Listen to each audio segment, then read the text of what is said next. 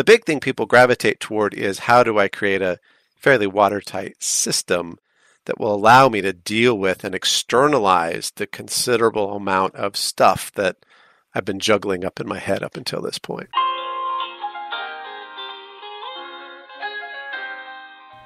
Everybody wants to get things done, but will everybody take the time to learn how?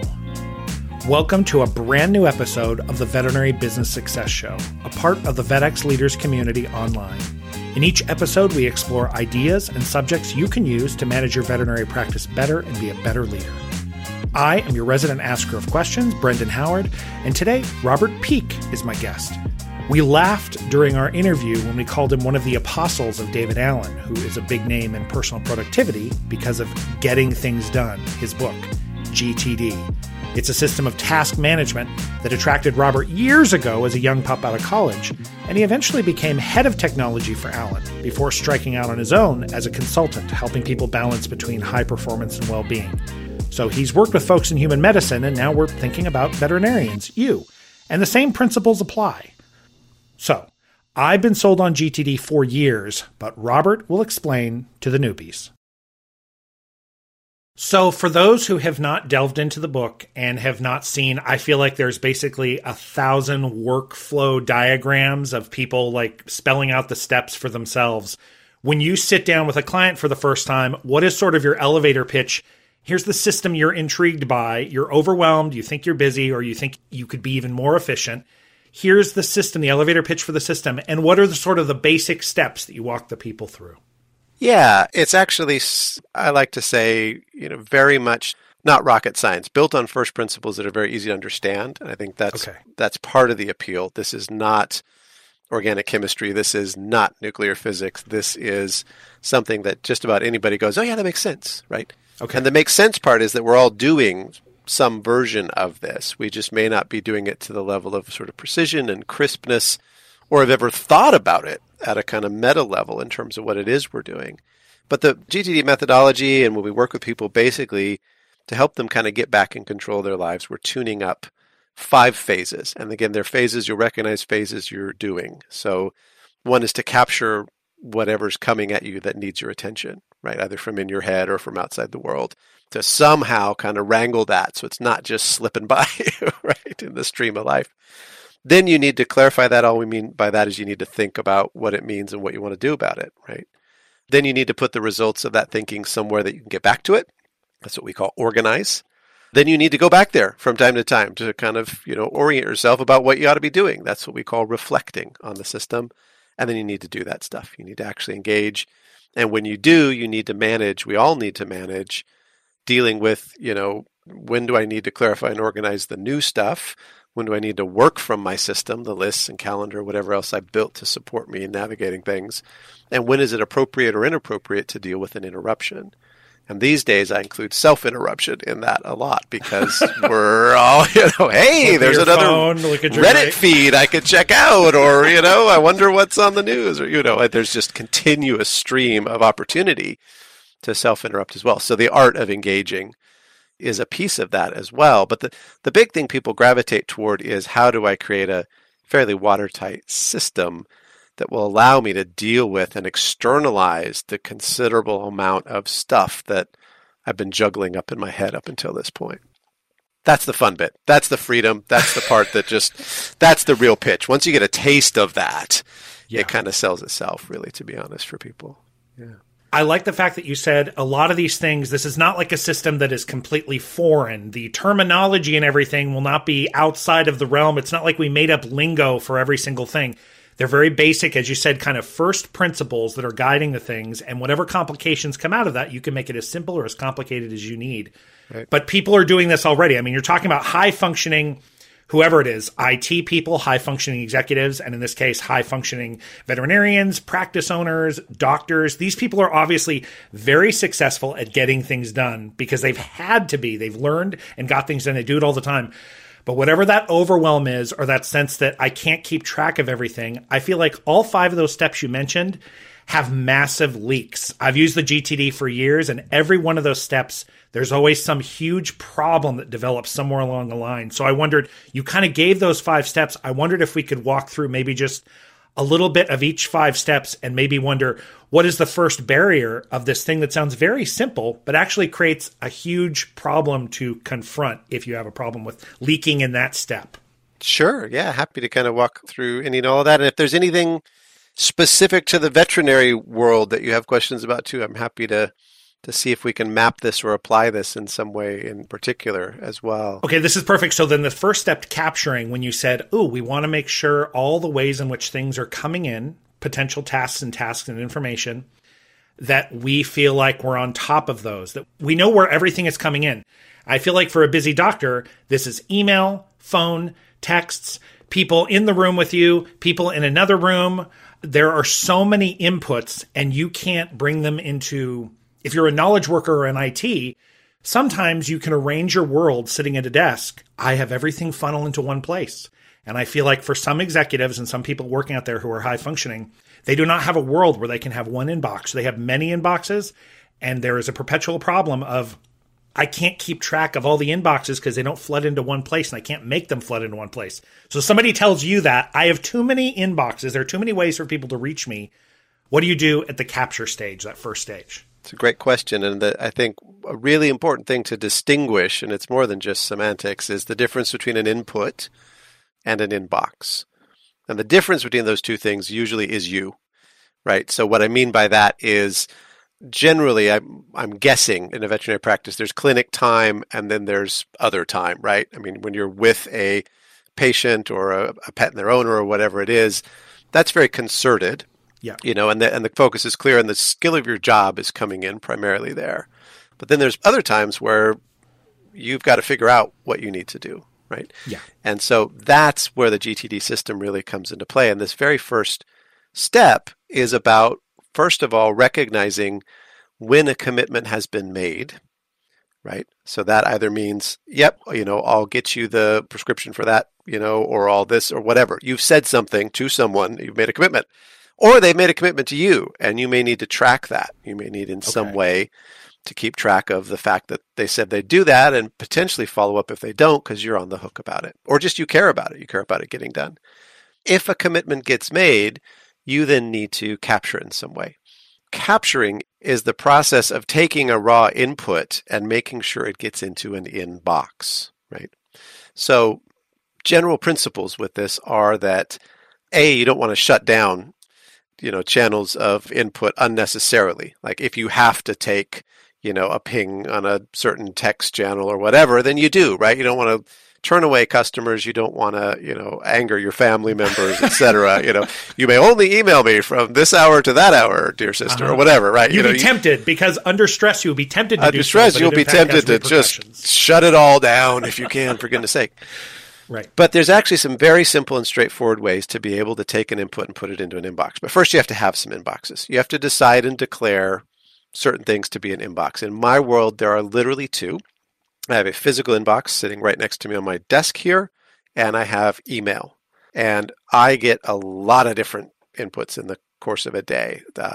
Slack and Microsoft Teams and WhatsApp notifications and email and social media channels and on and on and on. So fundamentally, it's incumbent on me to make sure that those things that are commitments, not just nice chats or conversations or WhatsApp with the nephew or whatever, those things that are commitment oriented do get into one of those 2 places. So I have a fighting chance of knowing what's my real load of stuff that needs to then be clarified and organized into a system. So there's no way around the fact that you do need to identify and capture those things that are commitments that matter to you. But once you start getting trained on that, it just starts kind of running in the background, right? We're having a nice chat, but if at some point you said to me, oh yeah, I'll send you the transcript of this afterwards, I'd just be scribbling a note and throwing it into my inbox right next to me and forgetting about it. Because I know I have a regular habit of later going to these various inboxes and making sure that those things get into my system to be appropriately tracked. Do you find if people have multiple digital inputs, so again, you don't just have one email inbox, you wind up having 2 or 3, and you don't just have one text message thing, you have text message and you have WhatsApp and you have people reaching out to you on Facebook message. Is it a technological answer to this too many digital inboxes that most people go for? In other words, we're going to go for something like an if-then algorithm program that's going to bring all the stuff from my messaging and make it emails or put it in my whatever. Is that how people go? Because you can't, just as you said, you can't turn the channel off. How do you get the channel to funnel into that one box? Yeah, it's a great question. And we've seen so many technological marvels in our lifetime, right? Right now it's Stable Diffusion and Chat GPT and this incredible parody of sentience that AI is bringing to our doorstep. But prior to that, it was just, simple things like you mentioned, if this, then that, and open APIs and routing things around through magic, through the airwaves. At the end of the day, there's a certain amount of overhead to that, and not everything talks nicely to everything else and so forth. So I'm ruthlessly practical in my approach to all of this because I have to be. Things are just moving far too fast for me to fiddle and faff and also potentially lose stuff if there's a glitch in the integration. So my approach to all of that is real simple. I have a pad of paper here. It's you can't see it on an audio podcast, but it's gridded because I sometimes like to scribble out a D&D dungeon or a grid or whatever on here. I like to draw, and it's also nice to have lines. It's tear off, so I can literally tear it off and physically throw it into the inbox. There's something very satisfying about throwing it in there and saying, not yet, but I will deal with it. Right. And then the second tool I have is my phone. And my phone, I've got a little app that basically I input my email address once, and then from then on, when I open the app, it just gives me a blank text box, and I can say milk or reorg the company or whatever it is that's on my mind, and it goes straight to my email inbox. The third option is in things like Slack and some of these forums and so forth, you can often get what's called a permalink, which is just a URL that if you click it, it goes directly back to that conversation or thread or whatever. I might email that to myself. And a fourth option is on the phone, just taking a screenshot. So someone's, I'm WhatsApping with someone, we think we're just having a nice conversation, and next thing you know, they ask me to do something, screenshot, send to self, off it goes, right? Okay, I think you have advertently or inadvertently led to the second step, which I think is clarify. That's right. Because what you said is the stuff comes in, and I feel like there's a tendency, there's so many things come in, we see it, we just triage, or we're just triaging. So there's stuff I do need to do, but I don't need to do it now. So that just gets dumped to look at later. And we do not clarify. So maybe you can describe the magic of the clarify step that's super crucial after the stuff tumbling in. It is super crucial because most people don't really do the clarifying to the level or degree, or they haven't been taught how to use this particular thought process in the methodology. We think categorically. We think, I'll remember that later. We create sort of to-do lists, and every to-do list I've ever seen has been an incomplete list of unclear stuff, according to GTD standards anyway, right? Yeah. It's not everything. It's some subset of, I hope this is the right subset and I'm not forgetting anything. And it says things like mum or reorg or whatever, right? It's a few words that are sort of a key into then having to remember and having to rethink what it was you were trying to tell yourself that you wanted or needed to do when you thought of that thing. So the clarify process is very straightforward. It basically says that you need to identify what you're trying to do here, which is, we call it your desired outcome. What do you want to be true? Why did you write that down? Well, something's not true that you want to be true. In almost every case of everything you've ever written down, it's because something's not true yet and you want to make it true. Okay. So you have a desired outcome. Often it's going to take several steps to get there, a desired outcome. And so at minimum, you need to identify what's the very next step to start moving in that direction. So most people put mom on a to-do list. We say, no, actually, let's go a little further. What's your desired outcome here? I want to throw mom a birthday party. Great birthday party for mom is desired outcome. So there's a bunch of steps. It's catering, this, that, whatever. What's your very next step to get there? Well, I need to call my sister because we need to coordinate.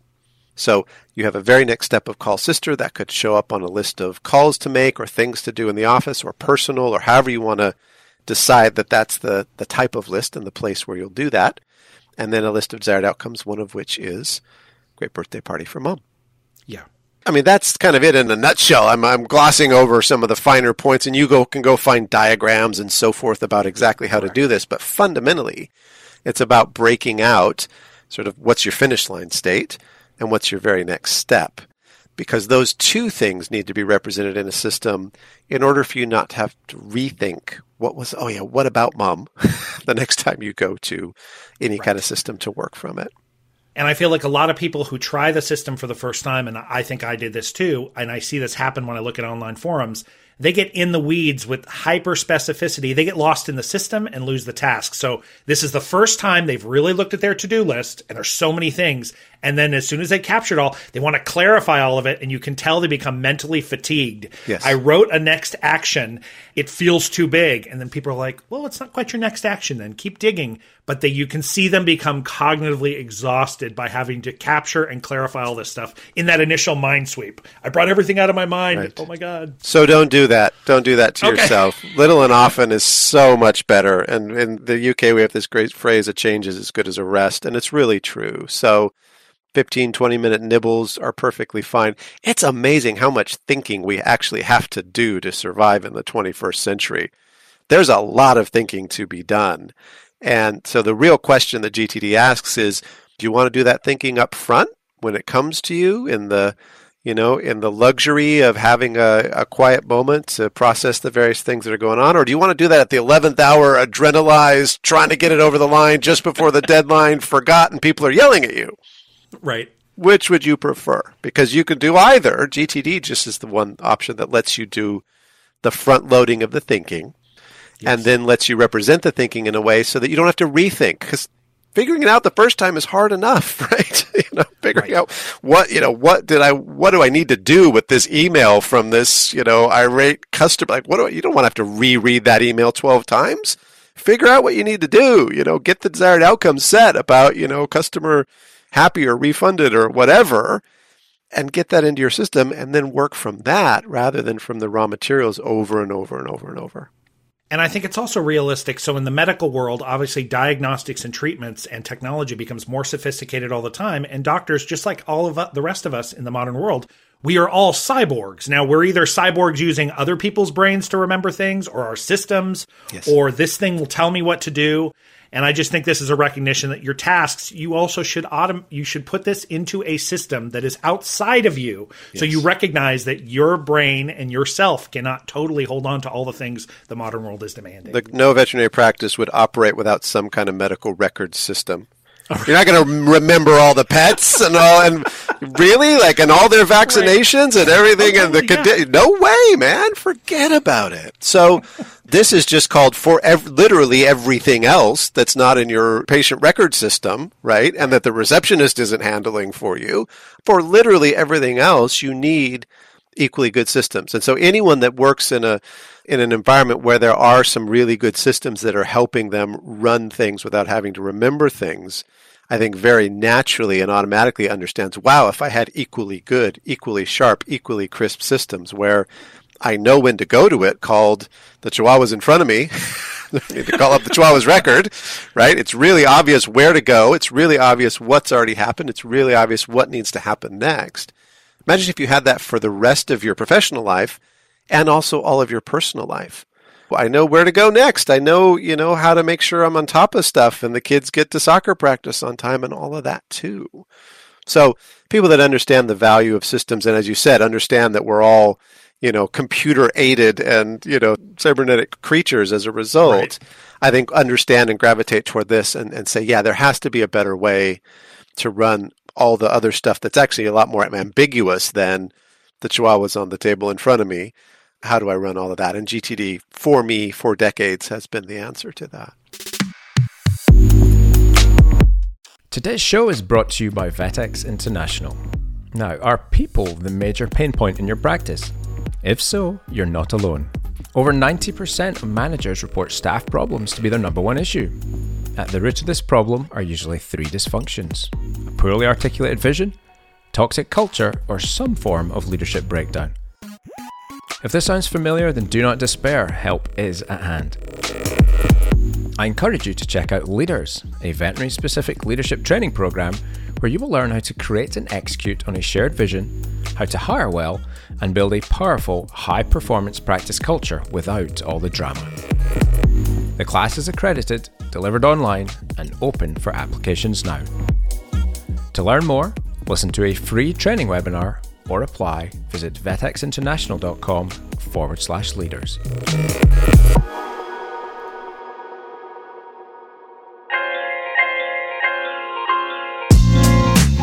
Okay, welcome back to the show. I hope you enjoyed part 1. Let's get into some more meaty content to help you grow your practice in part 2.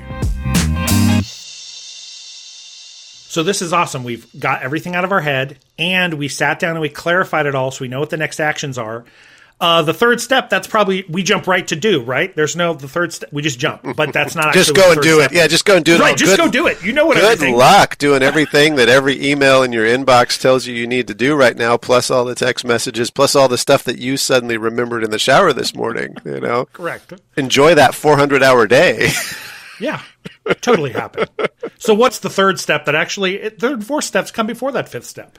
Yes, there's a couple more steps. And the next one is you've done this good thinking, but what do you want to do with it? Where do you want to put it so you can get back to it appropriately, right? So we just talked about the appropriateness of medical record systems and how nicely you can search and call up the right information you need to get the patient history to then be able to take next steps in relation to that. And it's that exact same level of information retrieval that you need from a good system to manage the rest of all the ambiguous things coming at you personally and professionally. So what that comes down to is thinking sort of with the end in mind. Where am I going to be when I want to do this? What am I going to have available to me when I want to do this? What are my energy levels going to be like when I want to do this? What kind of general amount of time potentially do I need to be able to do this?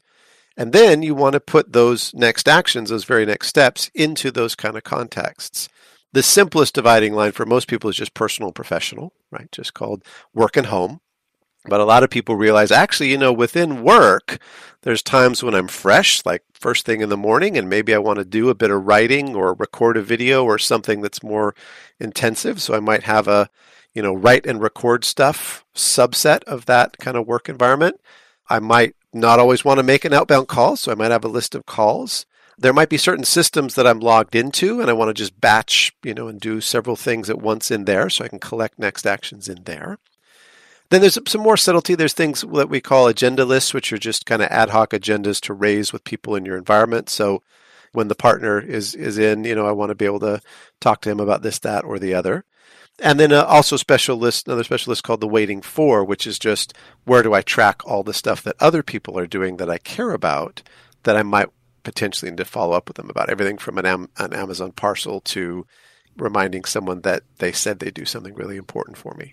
And I know I have seen this also in seeing people wrestle with the system, the persnickety specificity of when they get lost in the weeds on context. I've seen them get lost in the weeds with clarifying things. They get lost in the weeds with figuring out the context of where will I be? What will my energy be? And they start spending a lot of time spinning their wheels on, is this a 30-minute thing or an hour thing? I have to decide. And am I going to be in my car or will I be in the other car or will I be at that house or that practice? I need to make sure everything, and they wind up with this list of way too many contexts or places where they could be doing the work. I've seen that too. And the impulse is good. You know, the spirit of it is good, which is that you want to be kind to that future self and really suss out what all the things are going to be. And you probably have already gotten a taste of the beauty of showing up into a particular context and having all the things sort of pre-chewed and ready to go for you to execute on. I call it feeling like you have a psychic PA. Right, someone that set you up for success, who also knows the inner workings of your brain so beautifully that they really can hand you just the right thing. You know, here you go, Mr. Prime Minister, or you know, whatever. Right, that walking in the halls in the, you know, in the dramas where it's like, you know, this just in, sir. You know, whatever. So the intention is good, and you do want to get to that place, but it's probably a lot simpler than you think. Generally, we don't do a lot with time boxing things, and we don't almost ever do anything with ABC priority codes or that kind of thing. Which really is really about, popular. Franklin Covey and the Covey stuff, they were really about prioritizing. They were really about prioritizing and codes. They really took the whole Eisenhower matrix to a whole nother level, and that's valuable work to think about stuff to some extent. But the speed at which we're moving, again, ruthless practicality needs to rule the day. And so just starting with a list of next actions, personal and professional, waiting for agendas, is a perfectly fine starting point. You will have big lists, so you want to think naturally, how might I break these down a little bit personally and professionally, but be very practical. There should be a good use case for going to these particular contexts. You should be able to say, yeah, when this happens, that's going to trigger me to go to this kind of list. And if you can't, it's just theoretical and you're potentially creating overhead you don't need. I should mention too, obviously, in addition to these next action contexts, you need a list of projects, right? So you need to keep track of that finish line state as well. Some people find it a little funny that those things are separate, but actually they're very different mindsets, reviewing the ultimate outcome to see what's the very next step and just getting in motion with doing the very next step. So I think that list is separate. That list is separate.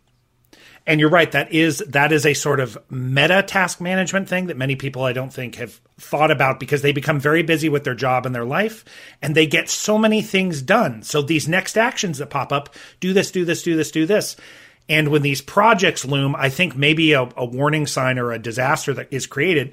If they have a project which is multiple steps to get done, and it's kind of so big, they leave it there because they have all these immediate actions they can get done, and the project sits too long, and then that causes them a problem. So you're right. A list of projects which have multiple next actions possibly, and the actual action that is the next thing to do to make that project move a little further. Absolutely right. And that starts to lead us nicely into reflect, right? The rhythms at which you look at your next actions versus and that's a disaster. I think lots of people get into GTD. I hear this I've listened to all these podcasts. They talk about the review phase, that phase of reflecting.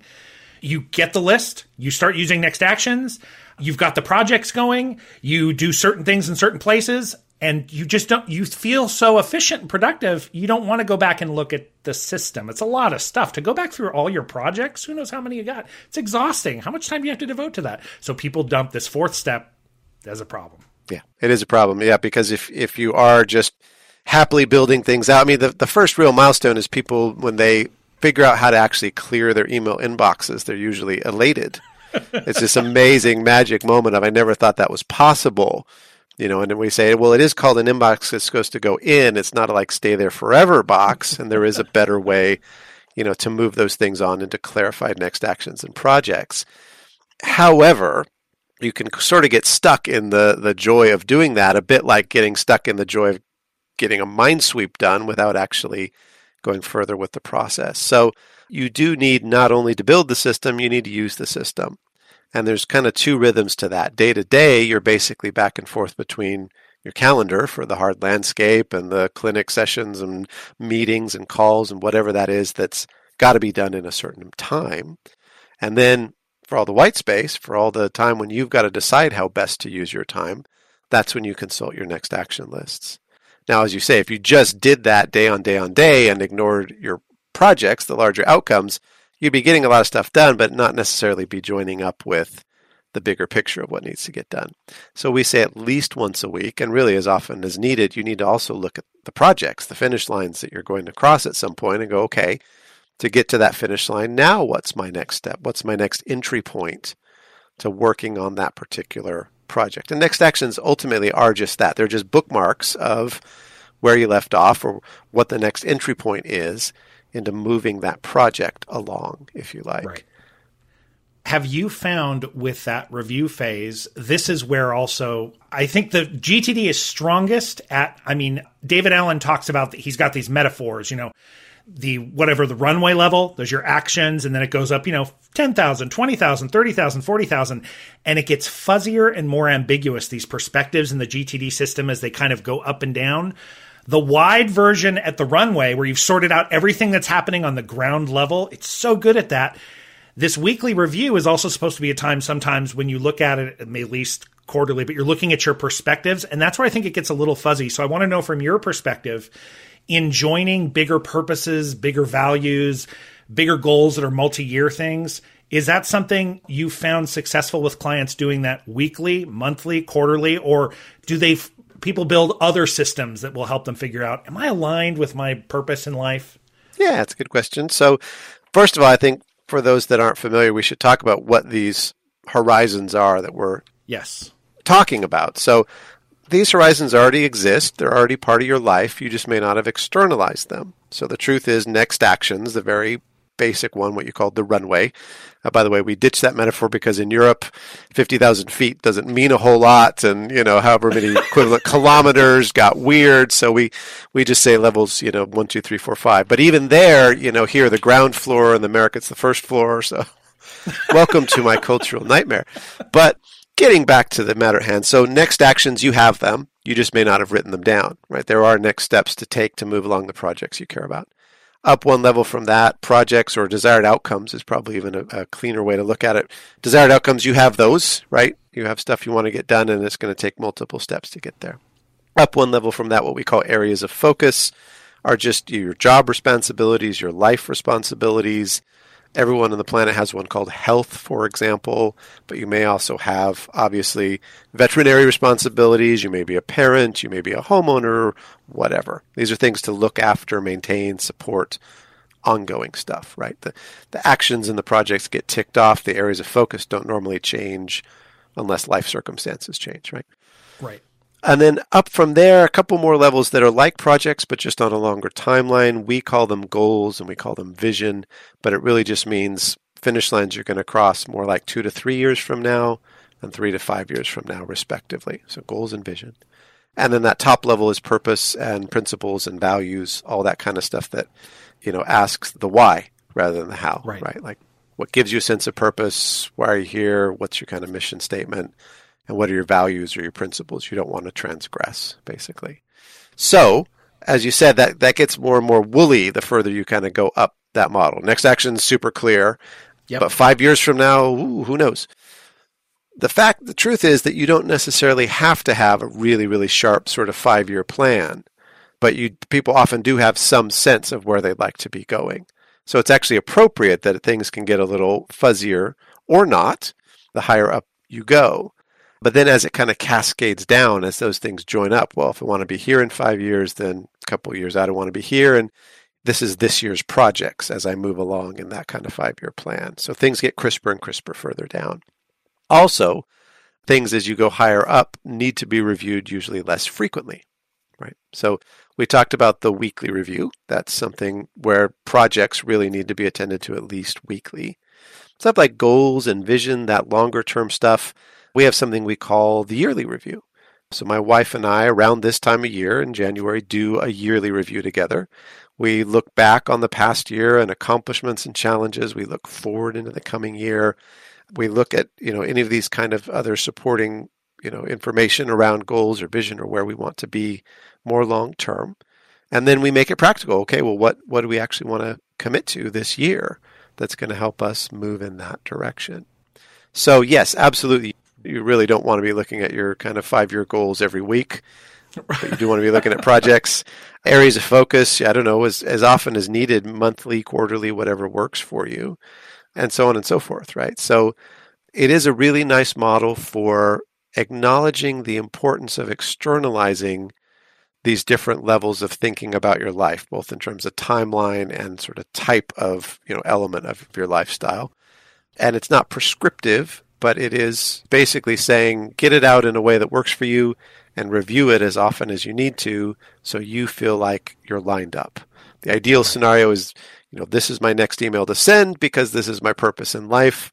In reality, most people don't feel like they need an absolute, spreadsheet where every row connects to every other level and, it's all perfectly wired, right? The prime directive and all this kind of stuff. You really just need to do it as often as you need to feel like, okay, I'm kind of aligned with the bigger picture. I'm focused in generally the right direction.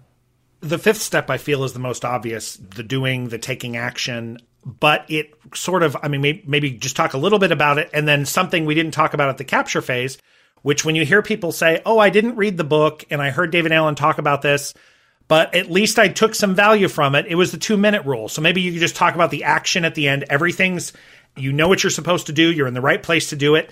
You do it. Is there any issue there that you encounter a lot? And then maybe you could just mention way back at the beginning when you're pulling stuff in, how the 2-minute rule affects your chunking during that mind sweep. You're taking all this stuff in.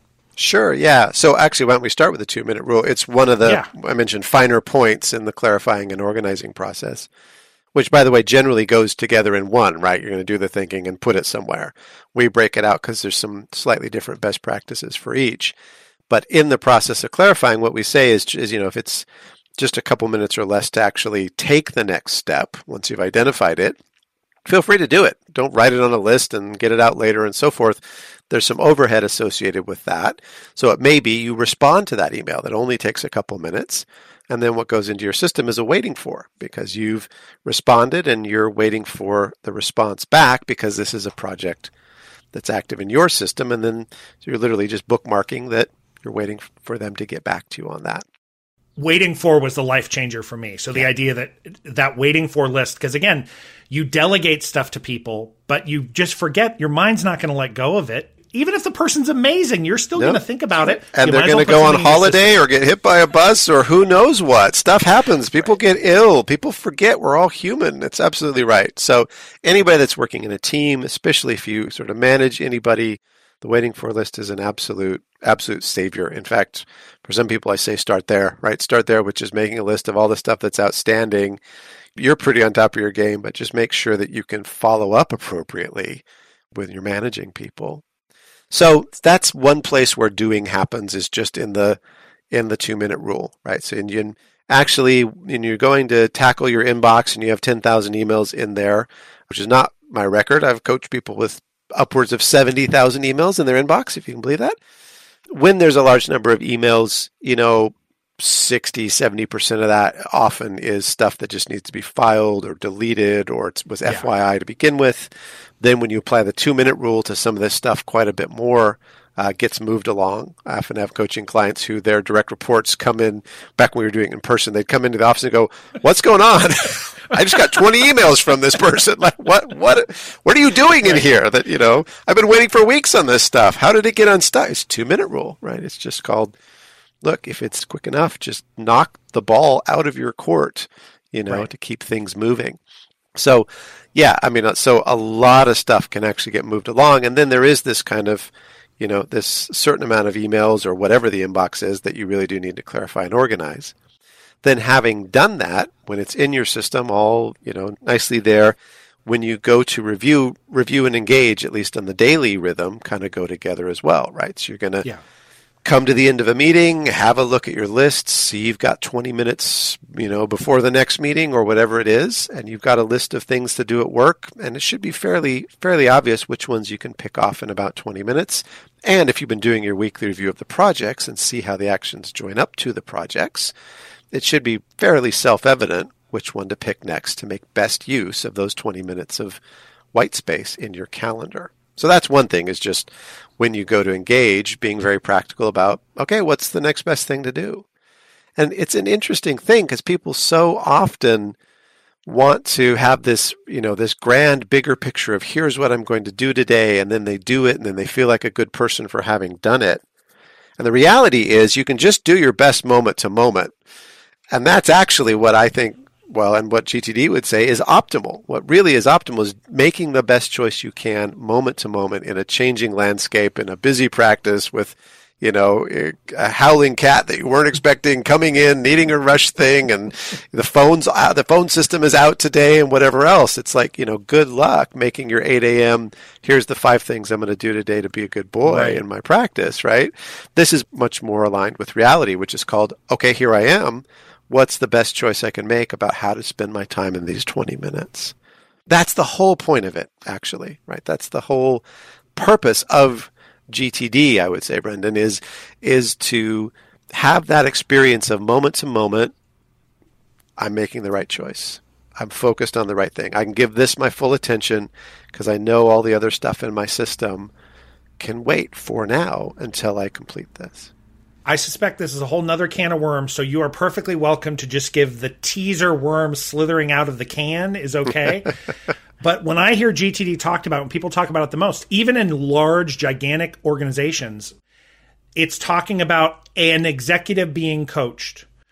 Very seldom have I seen GTD executed at once at the organizational level. Even in a small team, I've seen people use things from GTD, but not multiple people decide we're going to do this. The closest I've gotten is what you're talking about, where like you and your partner, you and your wife or husband, you and your kid could buy into GTD at the same time.